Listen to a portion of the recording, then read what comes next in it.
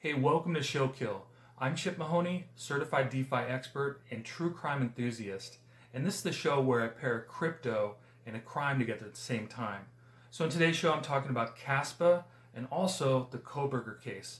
I'm going to talk about important aspects of each: get in, get out, and then we're done. So I'm going to do that as fast as a blockchain can run a smart contract. Before I do, click the like and subscribe button, come back for more, and I'll have more for you. So let's do this.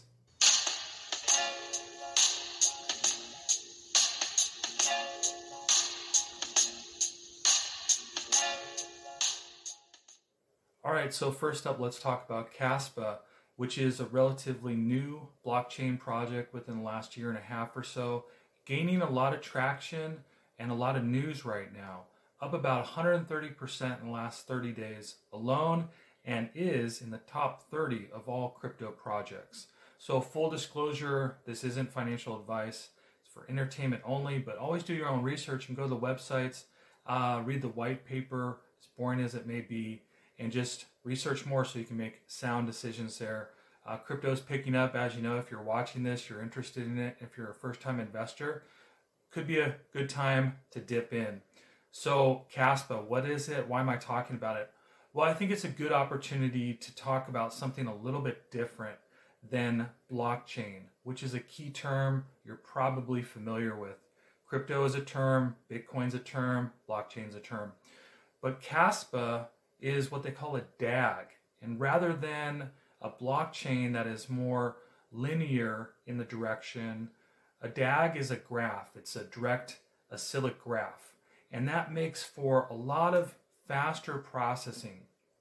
Now, I'm not going to get into the details of what that is, but just know that it is different than a blockchain. So when blockchains are always talking about how fast they are and how great they are, those are features and benefits like any business. So I don't think a lot of them will be around in the future.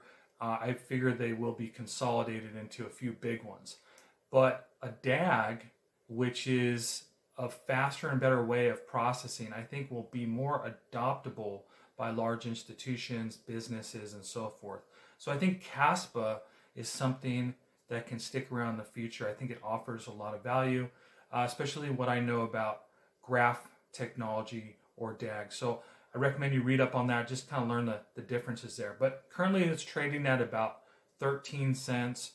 And if you are in the United States, you're not going to be able to buy this as far as I can tell. It's not listed on any exchanges like Coinbase or Kraken. So you're probably going to be denied if you're trying to get something while in the United States. So maybe they will list on Coinbase in the future.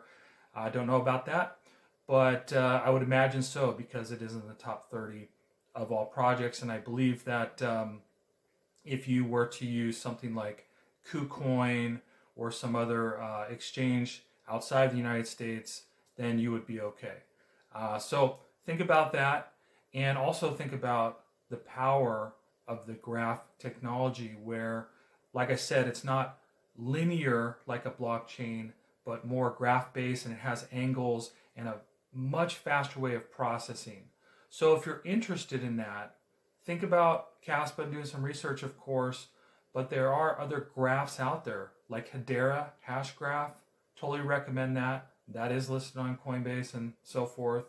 And then also projects or new ones like SEI blockchain as well. There's not a whole lot of graphs out there like Kaspa, but the ones that are, I think they are going to stick around. So with the explosive growth of Kaspa, over 50,000% since the inception, about a year and a half ago, I believe, and over 130% within the last 30 days, I think it's just going to have a chance of really breaking through the dollar mark at some point in time. Again, not financial advice, but just something to think about. So I guess for right now, just watch if it lists on some of the U.S. exchanges like Coinbase and Kraken. I think the only two left that you can get involved in, and maybe that will be the case. So when I talk about DAGs, I'm also going to be talking about a dagger in the Kohberger case because I did a little tie-in there. So I'm going to go from Kaspa now to Kohberger, and we're going to get into the true crime, which is fascinating as well. Let's do this. All right, so thanks for sticking around with me. No pun, but I'm going to get into the dagger right now, or the knife, and stab at this case a little bit. So I'm talking about Kohberger, which has been a murder case now over a year since the murders happened, the quadruple murders around the University of Idaho campus. And now we're still waiting. I was supposed to go to court in October, but getting close to December now, we're still waiting for that to happen. And I think it's going to be a huge case. Obviously, a lot of media attention, but here in the United States in the last couple of years, some of the biggest cases I've ever seen in true crime have happened. And this has the makings of being even bigger than that. So we'll see. And I'm going to give you a few points about what I think about this one. But what do you think about blockchain technology, hashgraph technology in true crime, helping to solve crime, helping to track all the evidence from the very start? I think it can be a real game changer in the future. It's going to be really interesting to see how that is integrated into it, like it isn't just about any other field of business or whatnot. Because in the last 5 years or so, one of the biggest game changers ever has been genetic genealogy, to be able to trace familial DNA along a family tree. And that's what happened here when they found DNA on a knife sheath that was found at the crime scene on one of the beds, which I do personally think was left there by the killer on purpose. And I'm going to get into that. But that DNA led back to Kohberger through a family member, and that's how they tracked him down in Pennsylvania. Probably stuff you already know about.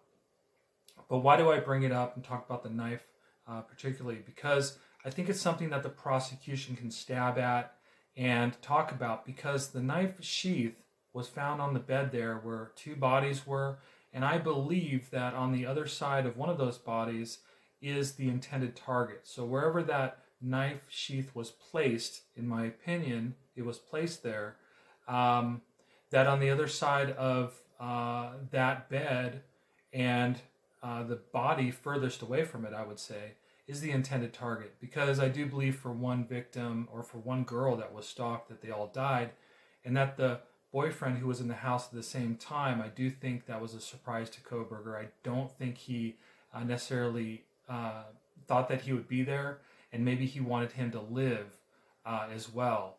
So I'll get to that at the end of this segment here, but that's something to think about as well. But with the knife, we have the knife sheath, and then from the prosecution side, they could definitely stab at that. I think that's really important. But also on the defense side, you could also say that with the cell phone tracking data, even though you have Kohberger in the area months before and at the time of the murders or shortly thereafter and so forth, that cell phone data tracking, that they could say, well, he was a grad student at Washington State, and they have psychology over at University of Idaho in a grad program, not criminology, but he was thinking of transferring over there, so he's getting acclimated to student life and looking around, and that's something they could certainly poke holes to from the defense standpoint. So you have the prosecution with the knife and the DNA, and then you have the defense with poking holes at them for what I just mentioned. So it's going to be interesting to see that how that happened. So in the previous segment, I talked about Kaspa and the DAG. Well, they actually call that a ghost DAG from Kaspa. Something to read up on, as I've said. But here in the Kohberger case, I think he was ghosted as well. And in fact, I think he was ghosted to death. One of his former friends has said that online dating really bothered him because he was constantly ghosted and ignored by people that he swiped right. And that really bothered him. And I do think personally that carried over into this murder here, because I think he is the one that did this, in my opinion. And I also think that for one person he was stalking, whom he never met, he kind of vented that frustration on that one person. And those other people that the person was close with in the house, the friends and so forth, the other murder victims. So I think he was ghosted to death there, as I say. Well, only the truth will come out at trial when they get to that, and I think that will be really exciting. So I hope you've found this exciting, this video I've done on the crypto and the crime, and I'll have more for you. So please subscribe, come back for more, and let me know if you have an idea about that in the comments, or other crimes, cryptos you want me to cover in the future. So I'll have more for you. But on this one, I'm out. So thanks for being a part of what I do. See you next time.